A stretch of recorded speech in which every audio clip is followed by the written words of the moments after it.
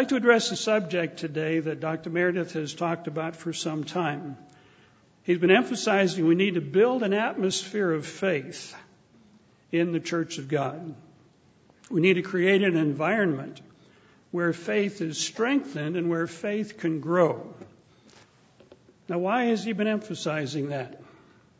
Anybody know? Basically, because Jesus Christ has emphasized the same thing. Turn, if you would, to Luke chapter 18. You're probably familiar with the scripture, but let's look at it again. Luke chapter 18, verse 8.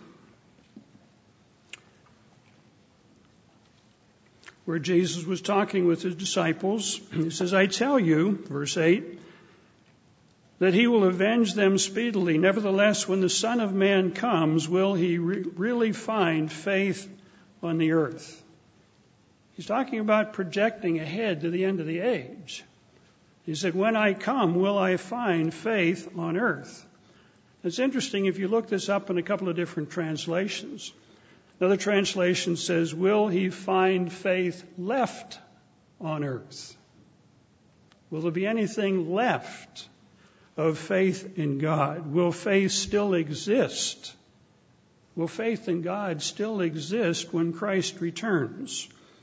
Another translation says, will he find men on earth who believe in him or who still believe in him? In other words, Jesus was perceptive. He was looking down through time, and he realized something was going to happen as we get close to the end of the age that would destroy the faith of many people. He was talking about a crisis of faith at the end of the age. Well, how did Jesus know that? Well, he was God. And God can predict the future. He knows what human beings are like. And he also knows the track record of the Israelites, where they've had a tendency over the centuries to forget God and turn away and go in a different direction. But these questions, will Christ find faith on earth? Will people still believe that God exists at the end of the age? 50 years ago, when I grew up in Ohio, these would have been strange questions. See, I grew up in the flyover zone, the area between New York and Los Angeles, where this strange species of so-called Christians lived. When you think about it, in the 50s, we had coins in our pocket that said, in God we trust. And we believed that. We still have those coins in our pocket on American money. We pledged allegiance, I think every morning maybe in our classrooms, to one nation under God. That's what we grew up with. The town I grew up in, Ohio, nearly everyone went to church on Sunday because that's what everybody did. Growing up in school, I don't recall ever meeting anybody that did not believe in God. I don't recall ever talking to anybody or even hearing anybody say that God didn't exist. But we live in a different world today. On Saturday night, back in the 50s, television stations were not on 24 hours a day. They went offline, where they just turned off. And you saw a test pattern. That was all that was on the screen. But on Saturday night, just before the TV station went off, it said, tomorrow is Sunday. Go to the church of your choice. This is what happened 50, 60 years ago. In high school, I think about once a month, we had a week of devotions every morning over the PA system that went out to the whole high school. I know because I did some of those. And we read a scripture, had a little Bible story, and we ended with a prayer. That was in a high school 50 years ago. Again, this was the happy days, the good times in America, the 1950s. And then the 60s came along and everything changed. Today we live in a very different world. Today it's illegal to pray in public in many cases. It's illegal to read your Bible or read a Bible in schools. There was a situation down in Texas recently where a 7th grade teacher gave a little quiz to her students. And she said, does God exist? And they had 3 possible answers. It's a myth, it's an opinion, or it's a fact. And she graded the students wrong if they answered, it's a fact. This is hard to contemplate, but it's happening today. The result of what we're seeing today is a rise of unbelief. Many studies have shown this, that more and more people are choosing not to believe in anything. And this rise in unbelief, this crisis of unbelief here at the end of the age, is most pronounced in young people, the millennials. People have been born since 1980. And they estimate 25 to 35% of millennials are atheists, agnostics, or nones. They don't have any religious preference, nor do they have any religious affiliation. This is the country that we're living in today. Maybe just define very quickly. An atheist is a person that does not believe in God. God doesn't exist. There's no purpose for human life. An agnostic is a person that says, well, I don't know whether God exists. I don't know if there's any purpose of life. And I don't know if there's anything that's really right or really wrong. It's an agnostic. Whereas a none, not N-U-N, but N-O-N-E, person that has no religious preference, don't necessarily disbelieve in God. It's just that religion is not important to them. Many nuns grew up in a church. They went to church for some time. They're still interested in God, but they're not interested in organized religion because they've been turned off on that. These are some of the trends in society, but I'd like to ask you, how have these trends affected you or members of your family? Do you believe in God? Now, you wouldn't be here, or you might be here if you don't believe in God, because your parents want you to be here, or people would notice if you're not here, or you wouldn't have access to the food that we have after service. But is there a real God? How do you know? Could you point to evidence that there is a real God? Is God important in your life? I mean, really important? Or have you been affected by this idea, well, religion's not really that important. I've got other more important things to do. Are you confident about what you believe? Do you know that God exists? Do you know the Bible's inspired? Can you prove that? Have you proven it to yourself? Can you deal with critics that challenge your beliefs? I came across some things on the internet recently of some individuals who spent time at Ambassador College. And one young fellow got upset about something, and he began reading literature produced by atheists. And he became an atheist. And he's got a website. I don't know how many people go there. But he said, I'm an atheist, and I'm proud of it. But here was a young man that spent time at Ambassador College. I came across another one on the internet that was posted some ideas that one of his classmates had died. And now this is a person who apparently graduated from Ambassador College. He said, I really wish that God had given us a better instruction book than this many times translated Bible that we're told to believe is his instruction book for us. In other words, he just doesn't believe the book. He said, I wish we had a better instruction book to let us know if there is or is not something beyond death. What do you think? The Bible indicates there is. There's going to be a resurrection. We're going to have an opportunity to become part of God's family. There's quite a bit in the book. I will never, ever attend a church again where the minister tries to convince me that he or she has all the answers in order to get into my pocketbook and support his or her lifestyle. He's turned off. He says, there is one person that was recommended to me that makes sense out of a lot of things, and his name is Dr. Bart Ehrman. He's a professor of theology at the University of North Carolina. Says he really understands the Bible.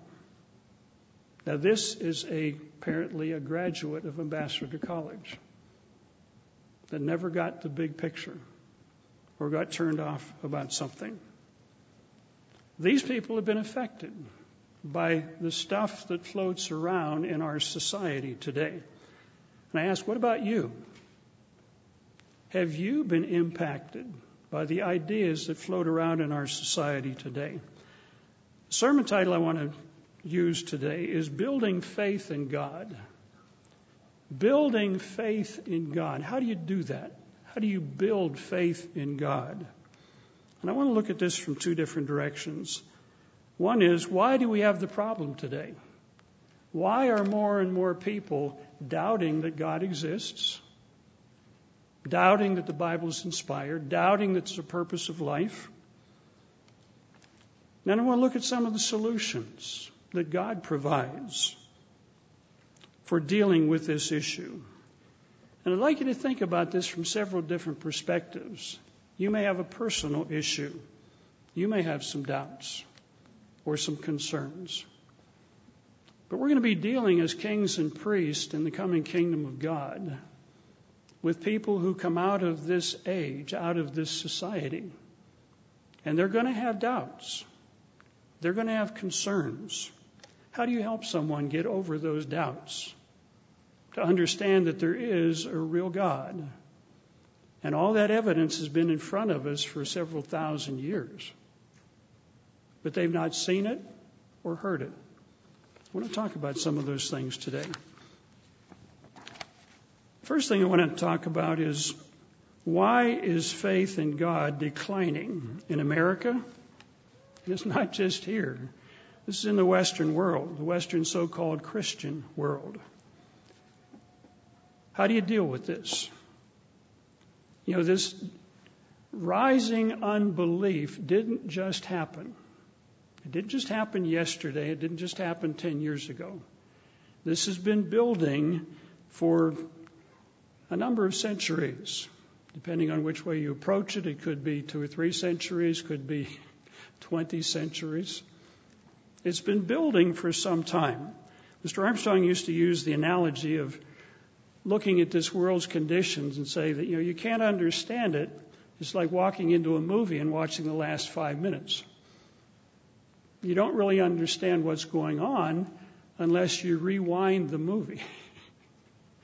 Maybe 200, 300 years, or maybe 2,000 years. Then it begins to make sense. There are reasons why we are experiencing what we are today. And we need to be able to understand it ourselves as well as explain it to other people. When you go back to about 500 AD, the fall of the Roman Empire, the lights went out in Europe when the Roman Empire fell. Barbarian invasions came in, they destroyed libraries, they destroyed all kinds of things, and learning basically stopped and went backward around 500 AD. And then came what is called the Dark Ages, for about 1,000 years, till about 1500 AD, at which time economics were getting a little bit better. People were beginning to rediscover Greek and Roman literature, beginning to translate the Bible, began to realize what's in the book is very different from what we're hearing the priests say. And things began to change. Led to the Enlightenment, so-called, in which intellectuals began to replace religion, criticize religion, and replace it with reason This is much more in Europe than in this country. But they began claiming that religion was nothing but a bunch of silly superstitions. And what they're talking about basically was Catholic theology, because the Catholic Church was dominating things about that time. Discoveries, and I would add theories of science, appeared to contradict the Bible. They began saying, the Bible is just a bunch of fables and contradictions. It's not really accurate. Miracles never happen because they don't happen today. So the intellectuals were picking up these ideas, and they wanted to get rid of the influence that the Catholic Church had. Darwin's theory of evolution, late 1800s, 1850s, came out about that time. Now, Darwin came from a family that was free thinkers. So it was no big deal to speculate that God doesn't exist. He'd grown up kind of in that environment. He made a trip to the Galapagos Islands, looked around, and began to realize you can tell which island a turtle came from because their shells are different. And you notice you can tell which island a finch came from because their beaks are different. And he made an assumption. If this variation could take place on these islands, given 1 million years, what could happen? The problem is it didn't happen. It doesn't happen. But his theory and his speculation, that's where it came from. It was a way of getting around the fact that there is a God, there is a creator. So these things began happening in 16, 17, 1800s, began to undermine the Bible, undermine faith in God. Another aspect was the French Revolution. We don't talk much about the French Revolution in the United States. 1789. The French Revolution was not only against the prerogatives of the nobility, it was an attack on the Catholic Church that controlled pretty much everything in France. Churches were closed, church property was taken over by the state, and there was an emphasis or an effort within France to de-Christianize France. In other words, get rid of religion. Get rid of religion. It was basically the Catholic Church is what they were talking about, and make a secular state. The same thing is happening in Britain today. The first article we have in the News and Prophecy talks about a report that the British judges and lords have just released, saying we need to get rid of faith schools because they're divisive. Britain is no longer a Christian nation, so we shouldn't pretend to be. We should become more of a secular nation. Same thing is happening today. But these are some of the things that began happening in Western civilization that began to undermine the Bible, undermine a faith in God. And this was several hundred years ago. But these things have continued down through today. Just mention a couple of other people. A French writer by the name of Voltaire wrote a lot of anti-Catholic pamphlets, but he's influenced intellectuals in Europe as well as in America. Voltaire wrote things like this: Christianity is the most ridiculous, absurd, bloody religion to ever infect the world. We need to get rid of it. He said the Bible was a book written by fools, commanded by imbeciles, taught by rogues, and kids have to memorize it by heart. I mean, this kind of stuff was being pumped out at that time. He influenced a British fellow that came over here, Thomas Paine. And Thomas Paine was a pain for a lot of people in colonial America because he was knocking religion. And I came across a book he wrote, The Age of Reason, not too long ago. And he makes some interesting statements because when you read about him, say he was a bad guy. He was running down religion. He said, I believe in God. What I'm against is organized religion because, as he says, the Christian church sprang out of the tail of heathen mythology. It's filled with a lot of pagan ideas. We wouldn't disagree with him on that. Where did Christmas come from? Where did Easter come from? It came from pagan practices. But then he jumped in on board with Voltaire, and he said, the Bible is filled with errors, and miracles didn't happen. But he had part of it right, but he got some other things wrong. But these ideas have filtered down. Nietzsche, German philosopher in the 1800s, he said religion is repressive, and he grew up, I think, in a Catholic family where he felt repressed. And he said if we could eliminate religion and guilt, people would be happier. This is the rationale that these people have used. Karl Marx used the same analogy. He said, we can get rid of religion, people will be happier. That's why in communist Russia, they got rid of churches, closed churches, because they were following Marx's theology. One of the young men I just referred to, a graduate of Ambassador College, started reading Robert Ingersoll. We talked about him in the Tomorrow's World magazine. He was a lawyer and an orator in the 1800s. And he just made wild statements about God and about the Bible. Like he said, if you follow the teachings of the Old Testament today, you would be arrested as a criminal. In other words, you stone somebody or do something like that. He said, if you follow the teachings of the New Testament today, you got to be insane. In fact, somebody else made the statement, insanity is whenever one person has a mental disease. When many people have a mental disease, it's called religion. This is the atmosphere. These are the things that have been promoted for the last several hundred years. I came across a book entitled The Chosen People, or about the chosen people, written by a couple of journalists today. And they said that the capacity of human beings to imagine the world supernaturally is astounding. In other words, that people could actually believe there is a God is astounding, these journalists were saying. They said, we view the idea of the chosen people as presumptuous, absurd, odd, crazy, but it's a powerful idea for some reason. What I want to point out is this is the atmosphere that has been building for the last several hundred years in Europe and in America.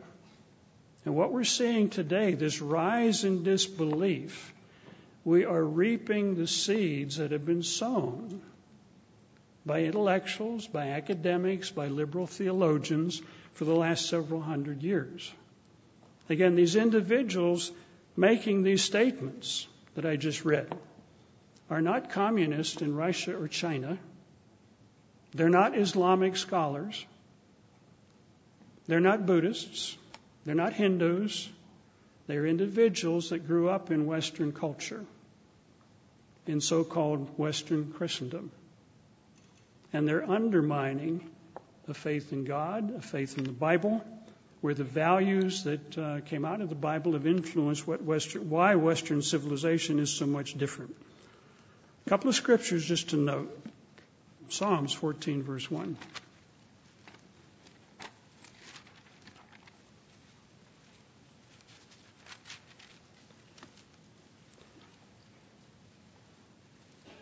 So the fool has said in his heart, there is no God. They're corrupt, they have done abominable works. There is none that does good. But God says a person who makes wild statements like this, that God doesn't exist, the Bible is full of errors, but God says the fool. Because he doesn't understand the big picture, or they don't understand the big picture. Isaiah 3 verse 12, you can check that on your own, where Isaiah says, your leaders cause you to err. The opinion makers, the people that are leading society, influencing society, are leading you down the wrong path. They think they know better, but they're wrong. Revelation 12:9 talks about Satan has deceived the whole world. So the world that we're living in today obviously is not God's world, but the world thinks it's pretty good. But the world doesn't realize that they have been sold a bad bill of goods. But how do we deal with, let's do it this way. Why do we need to talk about God? Why do we need to talk about the Bible? Because this is part of the solution. Your teaching and preaching and talking about God is part of the solution to the crisis that we face today, a lack of faith in God, a lack of faith in the Bible. A couple of things to keep in mind. That truth can be lost in one generation. You think about it. If we don't educate our children, if our example is not good, they can get turned off. I was teaching down at Big Sandy before everything came apart in the mid-90s.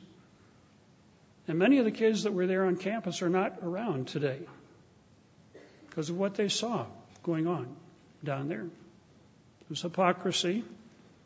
There was one minister that stood up, gave a sermon, took a Plain Truth magazine, ripped it up, and stomped on it in front of this whole congregation, about 1,000 people.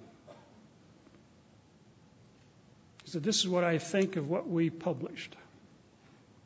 And this is devastating for people, especially for young people when they see something like this happen. And later he was preaching about people going to heaven. He should have known better. But I think he wanted to do things that were politically correct and send a certain message. But why is it important to talk about God? If we don't do that, then our kids grow up without knowing God. I remember going to, when I was in graduate school, and this is ancient history, about 50 years ago. It was in Mississippi, the Bible Belt of America. And it was the medical center there, and they had several student unions. Methodists had one, the Baptists had one, I think some other churches had one. And the way they would get people to come to the Baptist Student Union or the Methodist Student Union, they would put out free sandwiches and some juice at lunchtime.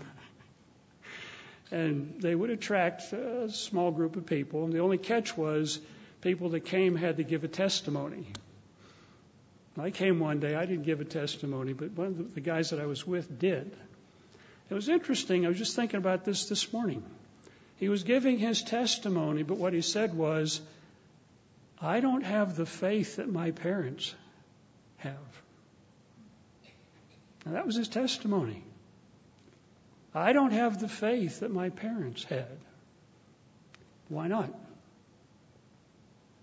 Because they were having hymn sings and a lot of stuff like that where everybody was involved. But there was something missing. There was something missing that had not been transmitted. A couple of scriptures you can look up, and we'll read a couple too. In Genesis 18, verse 19, God saw that Abraham would command his children and his household to keep the way of God. Abraham was, you might say, appointed to be the father of the faithful because he had a capacity. He conveyed the truth of God to his family and to his household. This is something that's our responsibility today. Turn back to Deuteronomy chapter 4. Deuteronomy chapter 4, again, the setting here, Moses is addressing the children of Israel who saw their parents die in the wilderness after wandering for 40 years. So just before this second generation came into the promised land, Moses reviewed the covenant with them. Verse 1, "Now, Israel, listen to the statutes and judgments which I teach you to observe, that you may live and go in and possess the land which the Lord God of your fathers is giving to you. Don't add, don't take away. And do this basically because it's going to be good for you." He wanted them to be a light and example to the world. Verse 6, 7, and 8. But in verse 9 it says, "Only take heed to yourself and diligently keep yourself, lest you forget the things your eyes have seen,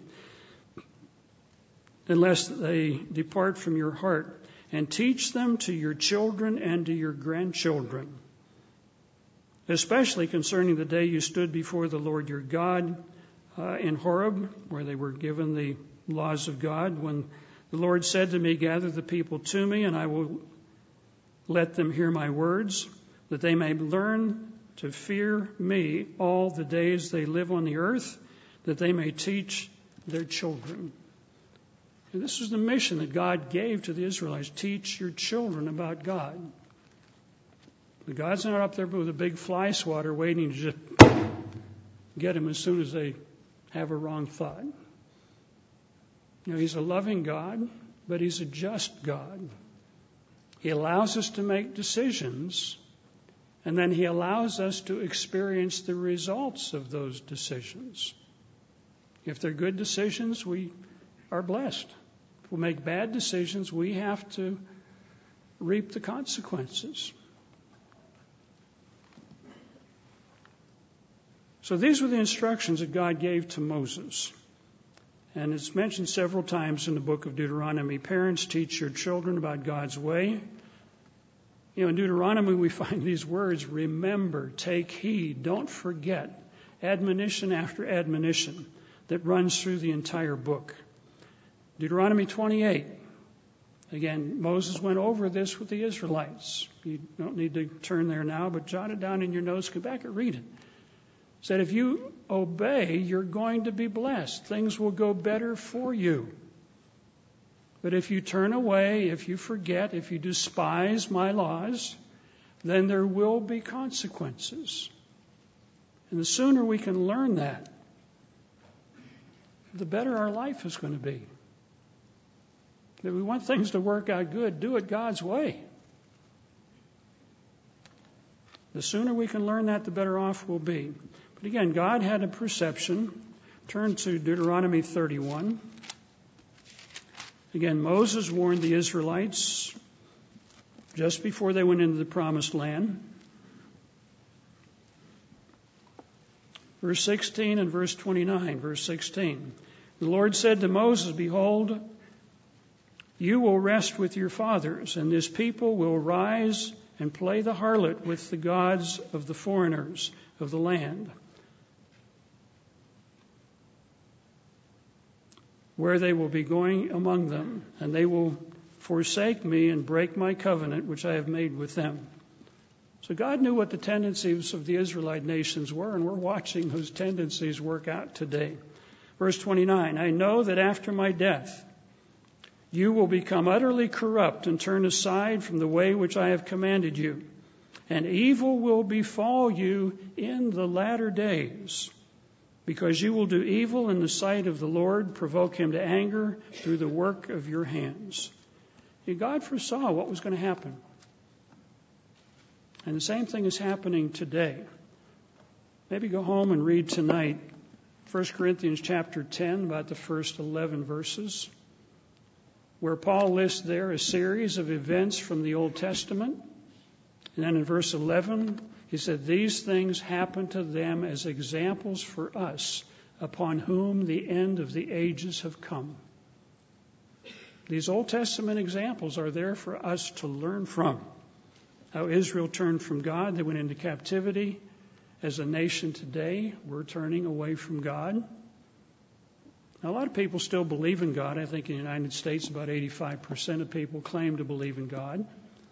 But when it comes to what about the Sabbath? Well, that's different. We don't have to keep that anymore. That's been done away with. So we have all kind of rationale for doing away with the laws of God. What we find in Deuteronomy are a series of mild admonitions. Remember, don't forget, be careful. But once we get to the prophets, major and minor, things become very different. The mild admonitions become strong warnings and condemnations, because they were basically preaching to and warning nations that were on a downward skid. Things were happening and said, this is what's going to happen. I'd encourage you to read some of the scriptures. Read the whole chapter of Isaiah chapter 1, where it says, you're a sinful nation, you've forsaken God. And then God says through Isaiah, I'm going to hide my eyes from you, and I will not hear you. In other words, you're going to pray. But he said, I'm not going to listen. You might think, what kind of God is that? It's the father that told his kids 1,500 times, don't do that. And finally you say, you're going to do it? You'll have to learn the hard way. Jeremiah says this several times. Don't pray for them because I'm not going to listen. They're going to have to learn the hard way. See, God is a just God. There's sometimes that the only way we learn is the hard way. Turn to Isaiah 28. And we're looking basically at warnings in the Bible that are there for our admonition today. And this is why it's necessary to talk about God, what He is like. Many people think, I became a quote-unquote Christian and God is just like somebody in my back pocket. We talk and we have a good relationship and everything like that. Now, God has principles. He's got laws. He has rewards that He wants to give out. But we've got to qualify for those rewards. Isaiah 28.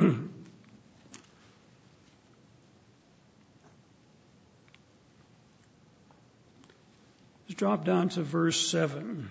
It's just talking about verse 1. It says, woe to the crown of pride, to the drunkards of Ephraim. This was up in Samaria, whose glorious beauty is a fading flower. This is America today, Britain today.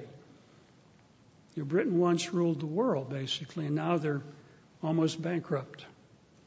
America's power is fading today, just as ancient Israel did, but it faded for reasons. Down in verse 7, the latter part of that verse, it says, they err in vision and they stumble in judgment. They've got a wrong perspective. They're making wrong decisions. The Israelite nations today have become intoxicated with erroneous and misguided ideas. Oh, we believe in evolution. Science is more trustworthy than the Bible. There is no God. God's a myth. These are the erroneous ideas that are being promoted today. Jeremiah 2, I'd encourage you to read that. It's a very powerful indictment of Israel and Judah. It says, has any nation changed their gods, but you guys have? People in India, people in China have been worshiping Buddha for several thousand years. America was founded on the Bible, biblical values, but we're throwing those away today. We don't believe they are relevant anymore. Nations that have been blessed incredibly by God don't pay God any attention today. But the Buddhists and the Hindus keep chugging along with their big idols, different places. Mr. Tyler and I were in, I believe it was Indonesia, a year or two ago, a couple years ago. We walked up to some caves where they had these big statues of Hindu gods with monkey heads and elephant heads and whatever. And people were walking up these steps and putting little gifts by these idols. They've been doing that for hundreds and thousands of years. And yet America is changing what we used to believe was right. I mentioned what growing up in Ohio was like in the happy days, in the 50s, where everybody went to church. I remember the first day I caught a softball in my bare hand and I said something. I took God's name in vain. And then I stopped and looked around and I thought the earth was going to open up or lightning was going to come out of the sky, because I believed that I'd done something wrong. Because that's how I'd been educated. Now we play golf, throw clubs all around, and use God's name in vain and whatever. Don't worry about things like that. It's a different world we're living in today. Jeremiah 23. Mentioned this in the concluding comments, but it's a powerful verse. Jeremiah 23, Jeremiah is talking about false shepherds, false leaders, and this could be religious leaders as well as academic leaders. But these false shepherds are doing things. Verse 13, I've seen the folly of the prophets these leaders of Samaria, the capital of the northern 10 tribes. They prophesied by Baal, and they caused my people Israel to err. They took them down the wrong track. Verse 25, I have heard what the prophets have said, who prophesy lies in my name, saying, I have dreamed a dream. This is my theory. This is what I think. Verse 27, who try to make my people forget my name by their dreams, by their theories. Trying to get people to forget God. And this is what's happening today.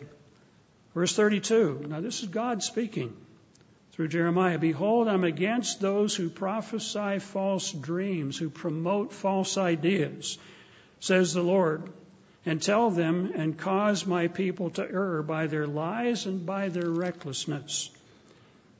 You know, we've got people today like this guy in England, Richard Dawkins. He's a very militaristic atheist. He talks about God, that monster in the Old Testament, that terrible person. This fellow that I just mentioned earlier, the lawyer here in the United States, Robert, what was his name? Anyways, he was saying the same thing. These ideas haven't changed. Voltaire was saying some of the same things. These ideas have continued for the last several hundred years. And psychologists know if you keep saying the same thing over and over and over again, that people begin to believe it. And this is Satan's world pumping out these ideas. Jeremiah 30, we use this a lot because talking about a time of Jacob's trouble is coming. Jeremiah 30, verse 7. Time of Jacob's trouble. He's going to be in deep trouble towards the end of the age. In verse 12, talking to the Israelites, it says, your affliction is incurable and your wound is severe. Again, you look this up in some other translations. One said that your wound is beyond healing. It's beyond healing. You're not going to solve the problems by yourself. It's going to take a strong hand from somewhere that comes in to straighten out the situation. This is God talking.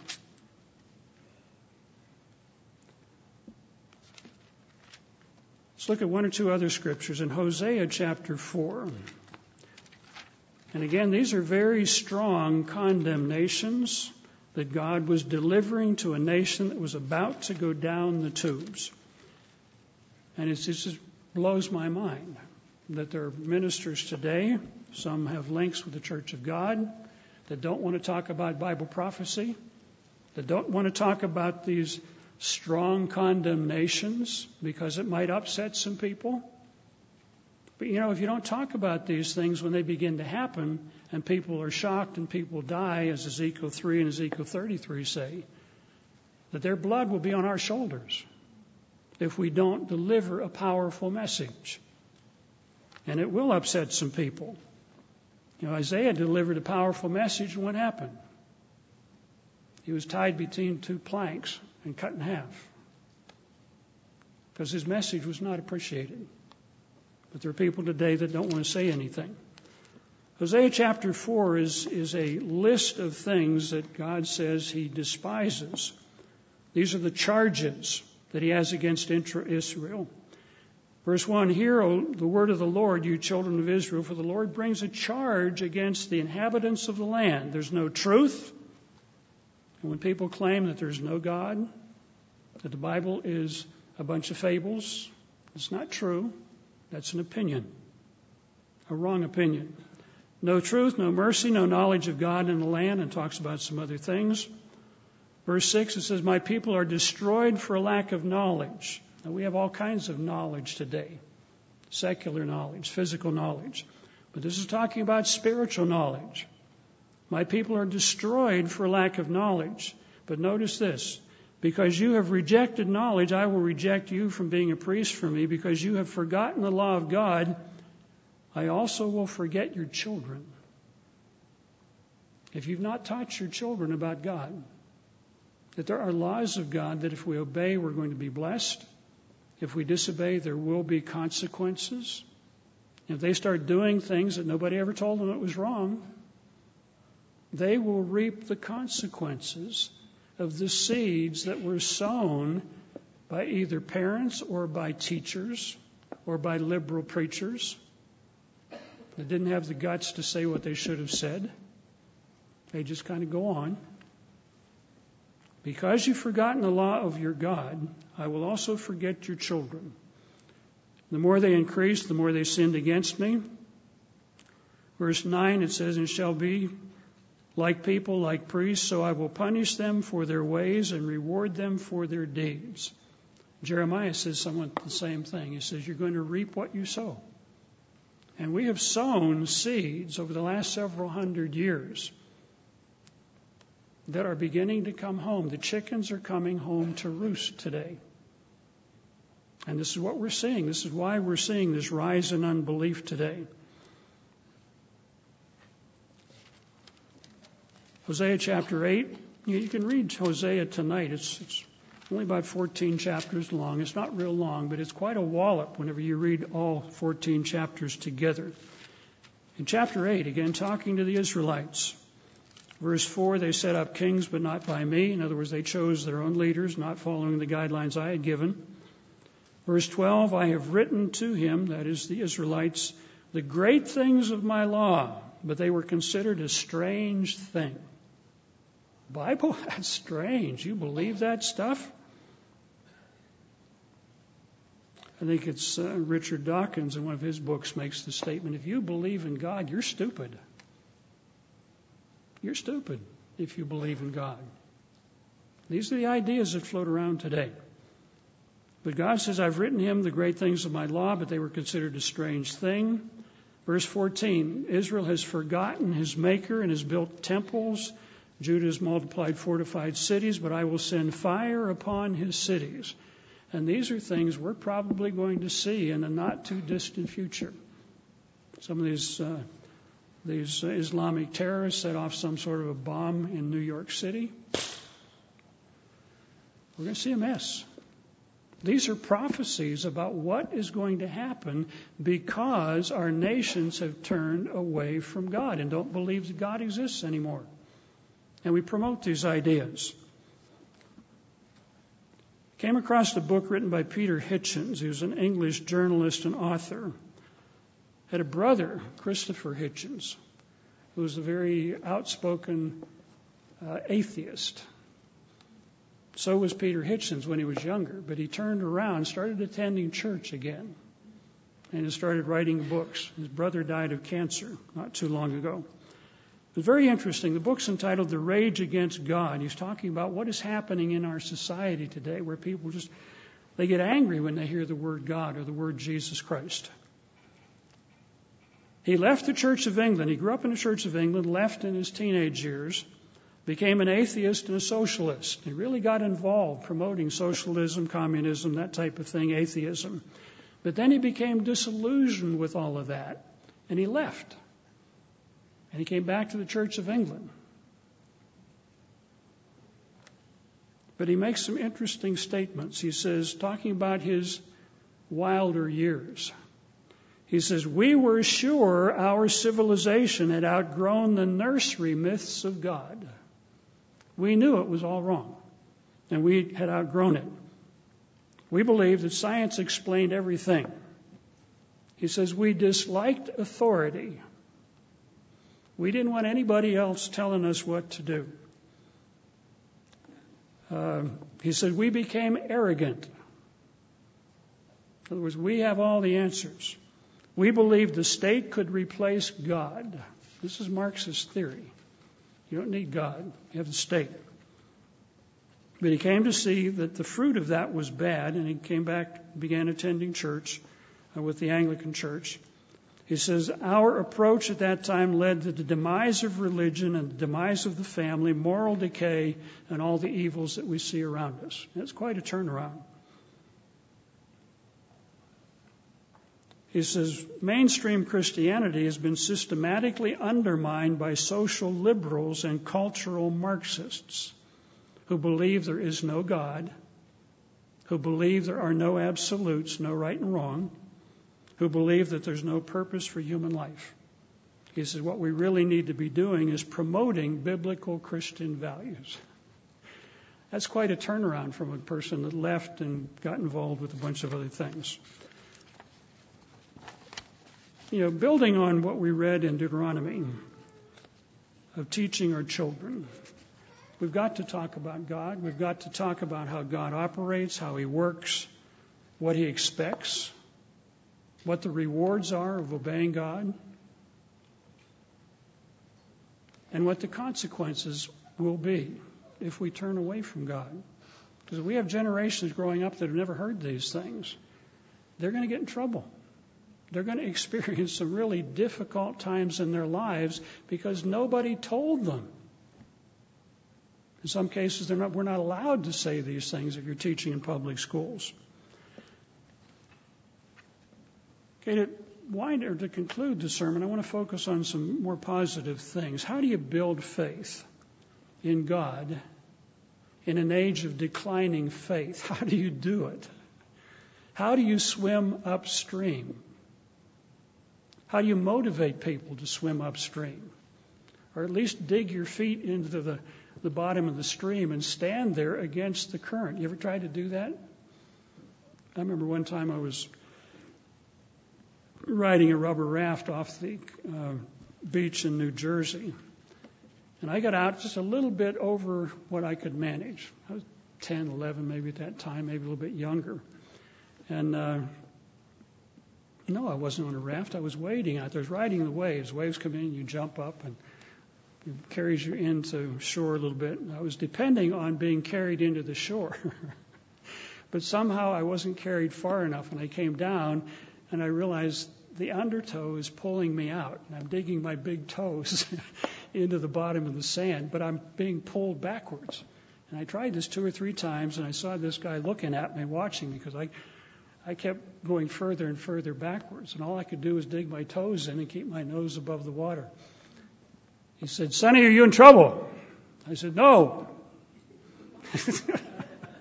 He watched a little bit longer. He said, "Are you in trouble?" I said, No, I'm fine." He finally came over and grabbed my arm. He said, "I think you're in trouble." Because I wasn't able to manage the undertow. It was stronger than I was, and I wasn't big enough. So how do you manage this stuff that comes at us day in and day out? It's possible. I want to cover a couple of ways, and several ways that we can do this. Number one, we need to be wise as serpents and harmless as doves. We're told that in the Bible. 2 Peter 3 warns us that scoffers will come in the last days. People who scoff, who make fun of the Bible, who make fun of religious belief. He said, this is what's going to happen at the end of the age. And we're seeing that happen today. As I said, when I grew up in Ohio, everybody went to church. I never heard anybody say God doesn't exist. But our kids and you will hear these things day in and day out, people saying things. And the louder they say things, the more ridiculous they are, the more press coverage this gets. I think as Richard Dawkins and others have said, that faith is belief without evidence.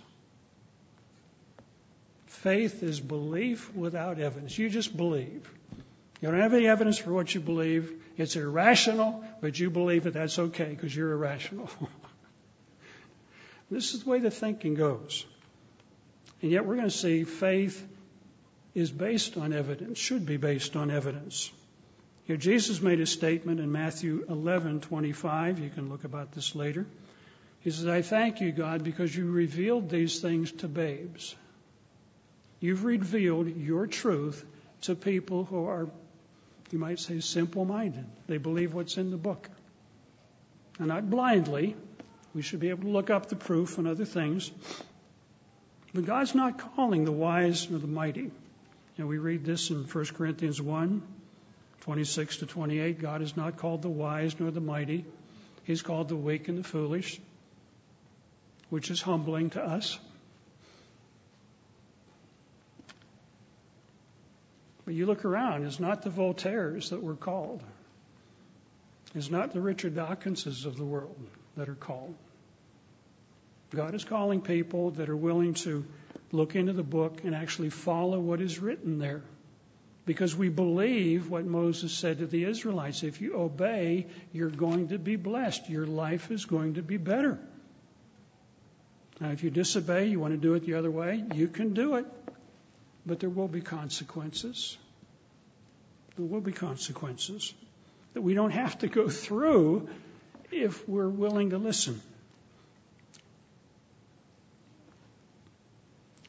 1 Peter 5:8 talks about Satan as a roaring lion walking around seeking whom he may devour. If he sees that you've got doubts and concerns, he will blow a little bit in your ear. You should feel justified. Anybody with any intelligence will have the same doubts. You don't want to be a sucker and believe some of this stuff that you're hearing. You know, your mind is being manipulated. You don't want to believe that stuff. Satan operates that way. We need to be aware of that. But let's look at ways that we can build faith. Number one, Hebrews 11, verse 1. Hebrews 11:1 defines faith, and it's a very different definition than what these modern critics say. They say that faith is belief without evidence. Hebrews 11:1 says something very different.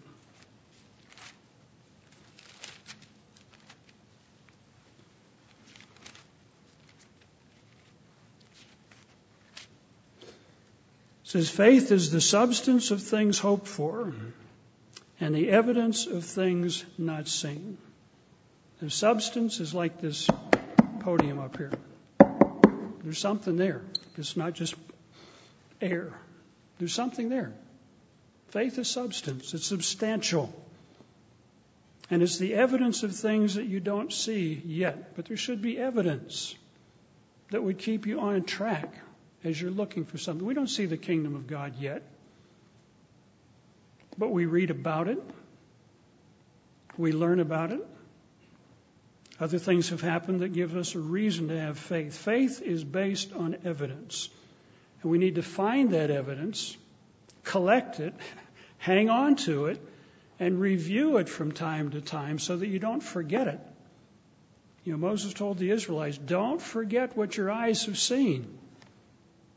We read in, I think it's in 2 Peter chapter 1, where Peter says, we are eyewitnesses to the things that we've told you. We saw these things happen. We were eyewitnesses to these things. And I would encourage you, make a file, keep things together, review it from time to time of the evidence that points to the fact that the Bible is inspired, that God exists, that prophecies are coming true. Don't forget those things. We'll talk about those things too a little bit today. But faith is based on evidence, on substance. Again, it's a gift of God, which is another scripture. But God gives us this capacity to see and understand what the truth is, then we have to hang on to it. We have to hang on to it. In 1 Thessalonians 5:21, it says, prove all things and hold fast to those things that are right and true. Prove it, examine it, find out what the evidence is, hang on to that. You know, when I first learned about the truth, I think I've mentioned this before, that I didn't know where the church was meeting. I was in Jackson, Mississippi. I couldn't find an address. I couldn't get the name of the minister for a while, so I went to the library. Every Sabbath for about a month. Spent about 8 hours there, looking up this, looking up that, finding out this, finding out that. Finally got the minister's name. Called him up and said, I'd like to keep the Sabbath. I want to come to church. He said, do you keep the Sabbath? I said, yes. What do you do on the Sabbath? I go to the library every day. He said, why don't you walk across the street to the YWCA? We meet upstairs in the second floor. But I was trying to prove what I was hearing. And it was amazing what I was finding out. Because it's there. The information is there. And again, if you've not done this for yourself to prove these things, you're on ice. that could melt at some point in time. You need to take the time to do this. So that's number one. Faith is based on evidence. There's other aspects to it, but evidence is a big part of it. It should be. Otherwise, Paul wouldn't have said, prove all things. Examine everything. Don't just buy into it. When I heard Mr. Armstrong and others saying these things when I was coming into the church, I never heard a Protestant minister say that. Don't believe me. Look it up in the book. Go to the library. Look it up there. You'll find it. They usually say, just trust us and trust God and everything will be fine. No, God says, prove it. Number two, Jude verse 3. Jude says, earnestly contend for the faith that was once delivered to the saints. That earnestly contend can be translated fight, defend. Don't be a wimp. You should be able to stand up and give a reason for the hope that lies within you. Why do you believe what you do? Why do you come to church on Saturday? Everybody goes on Sunday. And you got to be different. Why? Find the reasons. Why would you attend church on the Sabbath unless you looked into the Bible? Luke 4:16, that Jesus kept the Sabbath as his custom was. Acts 17, verses 1 and 2, Paul kept the Sabbath as his custom was. Well, it was only his custom. He didn't have to. It was just custom. No. He was following in the footsteps of Jesus Christ. That's why he kept the Sabbath. That's why he kept the holy days. The early church did those things.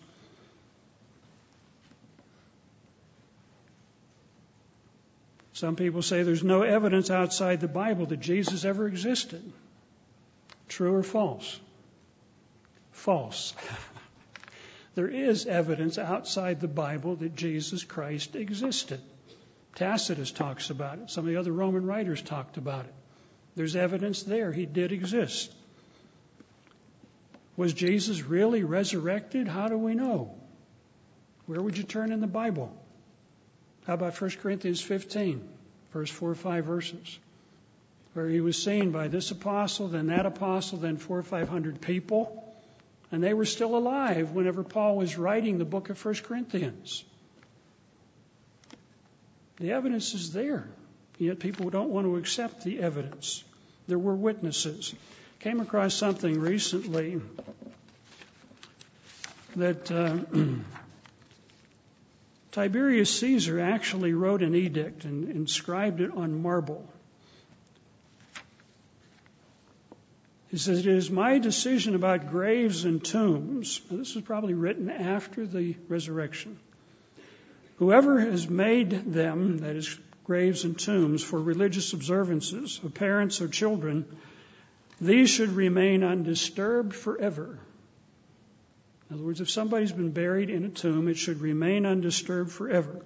For if anyone legally charges that another person has destroyed or has in any manner extracted those who have been buried, or with wicked intent has moved those who have been buried to other places, committing a crime against them, or who has moved sepulchre sealing stones.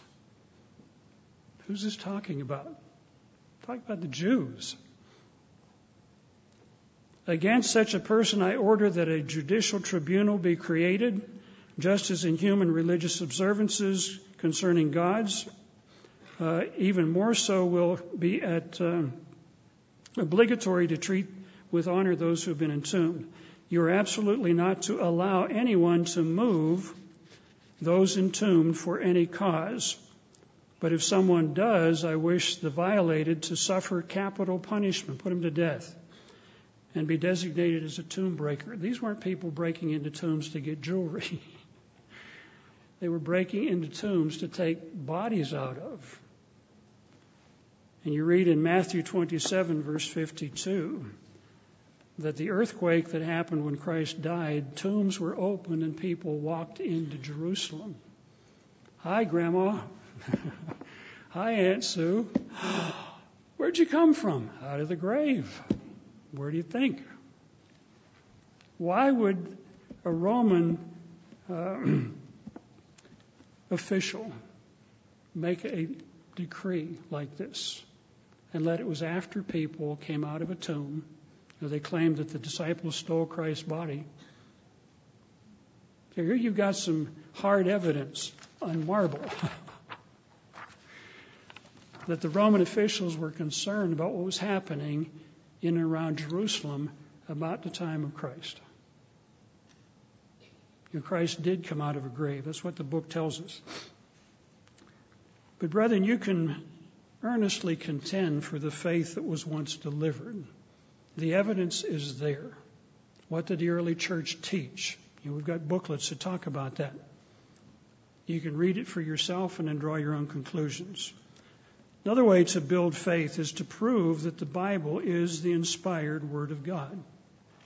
To prove it for yourself. We've got a booklet on that, the Bible Fact or Fiction. When I put that together, all I did was gather together a lot of information that's already out there. But I'd suggest read it, think about it, and ask yourself, do I believe it? Are you convinced that it's true? The Bible tells us in Romans 3, I think it's verse 1 and 2, that the Jews preserved the Scriptures. And this is one of the questions that comes up a lot whenever new people come into the church. Well, how do we know we have the complete Bible? How do we know? It's been copied so many times, as that one ambassador graduate said, this many times copied book, how can we trust it? Apparently he wasn't listening whenever it was covered in class.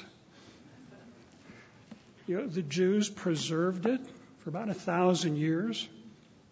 That's why you can take the Dead Sea Scrolls, the scroll of Isaiah. It was probably written 200-300 years BC. The scroll may date from that time, 200-300 years BC. But the Dead Sea Scrolls that date from about 200 BC. The book of Isaiah is almost word for word the same as what we read in the Scriptures. So these books have been preserved. They've been preserved. The Jews did it. Archaeology confirms the Bible. For years they said the Hittites probably never existed. They're just stuff in the Bible. Until they dug up a library in Turkey. And they found reference to the Hittites, thousands of references. And they had to change their tune. Many scholars said David never existed. There's no evidence outside the Bible until they found a stone that said the house of David on it, which all of a sudden they had to change. Goliath, that's just a story. So they found a potsherd with the name Goliath on it. Probably not the Goliath, but what it shows was they found it near Gath, dates to about 900 BC, which means the name Goliath was used at that time. Another thing, maybe jot this down and check it up. Romans 16, verse 23. Paul talks about a fellow by the name of Erastus, Erastus, who was a treasurer or a city official in Corinth. And they found a stone that was in a pavement that said this road was paid for by Erastus. Sometimes we take these names at the end of a book, like Romans. Well, it's just not that important. But when you dig up a stone with the guy's name on it, and he was an assistant to Paul, helped Paul out, these are the type of things, brethren, that are hard evidence that the Bible is trustworthy. John says in 17:17, thy word is truth. Thy word is truth. It's accurate. And these people that mock the Bible and say it's a bunch of stories don't understand what they're talking about. We have some Living University classes, archaeology of the Old Testament, archaeology of the New Testament, covers some of these things. And it's evidence that you can build your faith on. The Bible's not a collection of myths and legends. It's a collection of accurate information, proving that God exists. We've got a booklet on that also. But prove it for yourself. Take the time to do that. When I was first coming into the church, the minister told me, he said, you need to back your mind into a corner and don't let it out. And it says, I give. I give. I'm convinced. The evidence is there. Don't just say, well, I have this warm feeling in my heart, and I just know this is right. Get the evidence. Get the facts. Is there design in the universe, or is there an appearance of design? This is the argument. Is there design, or is there appearance of design? This sounds so sophisticated. What about the origin of life? I used to teach biology. In the earlier textbooks, they talked about the law of biogenesis, that life only comes from pre-existing life. And in the 1950s, they were doing some experiments trying to create life. And they put some chemicals in a test tube, passed an electric circuit through it, and they got some amino acids. And they thought, we're on the verge of creating life.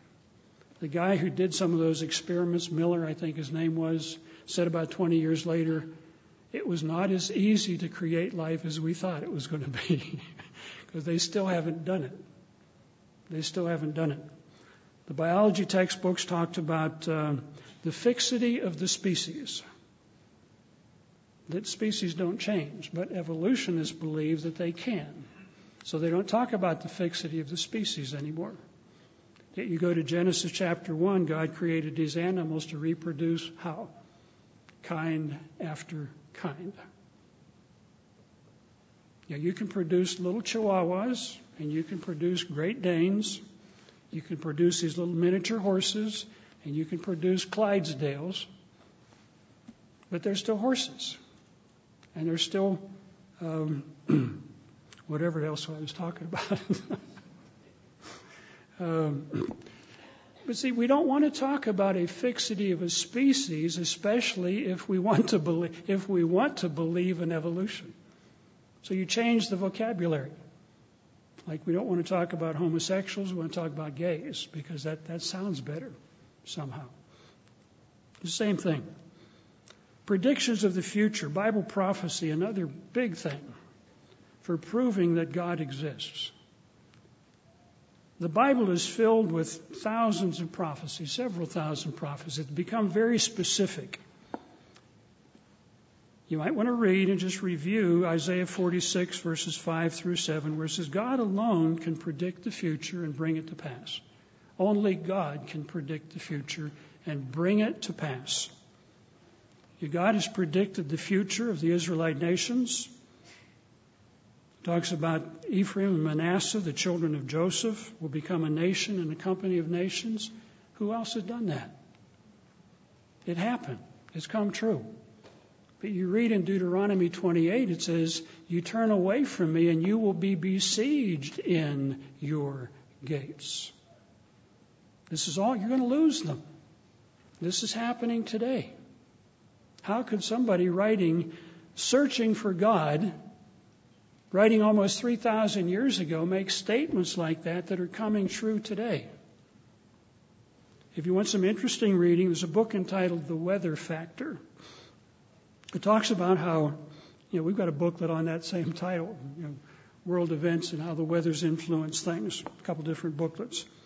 But this book is written by not a person in the church, but he's talking about how the weather has influenced the course of history, how the weather played a role in the defeat of the Spanish Armada, because God was preserving England because it needed to be preserved for a reason. God intervened in the American Revolution. How could 13 little colonies take on the most powerful nation in the world and succeed? Washington knew the hope of America rested on God's intervention. And we've written about some of these things. The Battle of Long Island, one of the first battles of the Revolutionary War.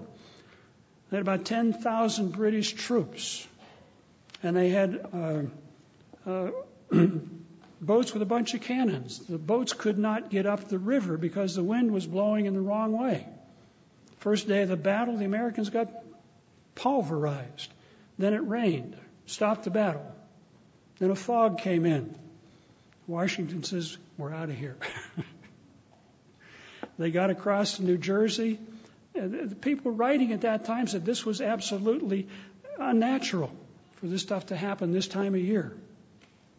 The American troops got over to New Jersey. The sun came up. The fog disappeared. The British wake up. Okay, let's go get them. Where'd they go?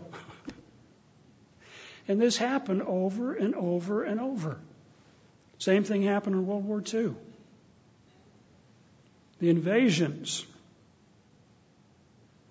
in North Africa, in Sicily, and also in Normandy were all preceded by bad weather. They get there ready to land the troops. The water smooths out, and they land the troops, in many cases to the surprise of the Germans. Eisenhower made a statement about 8 years after Normandy. He basically said, when I look back on it, the decisions I made, he said, is proof to me that there is a God, because it couldn't have happened. He understood, but academics and theologians today don't seem to understand. Brethren, we've been encouraged to build an atmosphere of faith. Jesus Christ said, when I come back, will I find faith left on the earth? I would encourage you, take some time. The evidence is there that there is a God. The evidence is there that this book is inspired. The prophecies are there. They've come true. They're coming true today. Hang on to that evidence. As Peter says in 1 Peter 3:15, be ready to give a reason for the hope that lies within you, with meekness and fear. Not going to lie. I know all about it. No, I believe what I do because of evidence. I believe because I've seen the facts. And I'd be glad to share them with you. Part of our job is going to be to share with the world the evidence that God exists, the evidence that this book is inspired, the evidence that there is a purpose in life. It's an exciting mission. But I would encourage you, find the evidence. Hang on to the evidence. Make that part of your foundation that you can build your faith upon, so that we can grow and that we can be effective instruments in God's hands. So let's work together to build an atmosphere of faith within the living church of God.